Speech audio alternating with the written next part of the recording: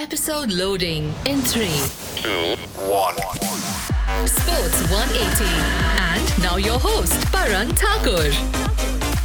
Hello and welcome to Sports 180 with me, Paran. Group stages में बहुत upsets हुए, but in the round of 16, the big boys are pulling their weight.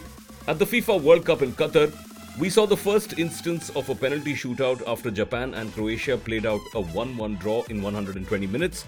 Japan missed 3 spot kicks from 4 attempts, while Croatia only missed 1 to advance into the quarterfinals where they will face Brazil, who delivered a dazzling display of attacking brilliance to dismantle South Korea 4-1. Neymar made a goal-scoring return to action after injury at Stadium 974. But Brazil's superstar was only one element of a devastating performance that ripped South Korea in shreds well before halftime. Vinicius Jr. set up the tone with a composed penalty area finish after 7 minutes, and Neymar doubled Brazil's advantage from the spot kick 6 minutes later. It was Neymar's 76th goal for Brazil, leaving him just one behind the legendary Pele's all-time record.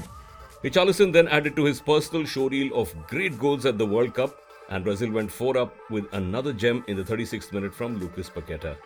Today's matches are Morocco versus Spain and Portugal versus Switzerland. This will be the second World Cup meeting between Morocco and Spain. In the first, in the 2018 group stages, Morocco twice took the lead before drawing 2-2. Portugal and Switzerland have faced each other in competitive action on 6 occasions in the 21st century, where both teams have won 3 games apiece. However, Portugal have failed to win any of their last 5 knockout games at the tournament, losing each of their last 4.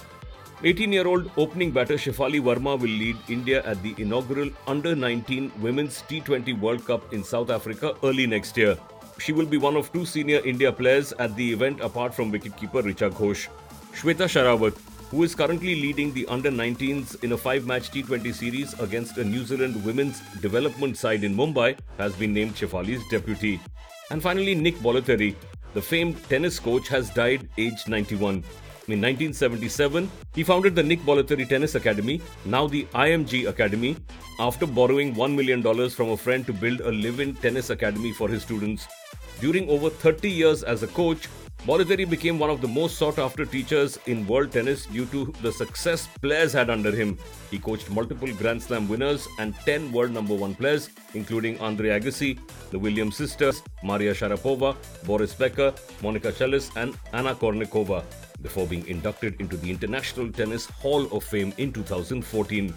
And that's it for today's episode on Sports 180 with me, Paran. Thank you so much for listening, and I'll see you tomorrow for our 50th episode. Your daily dose of all things sports. Sports 180.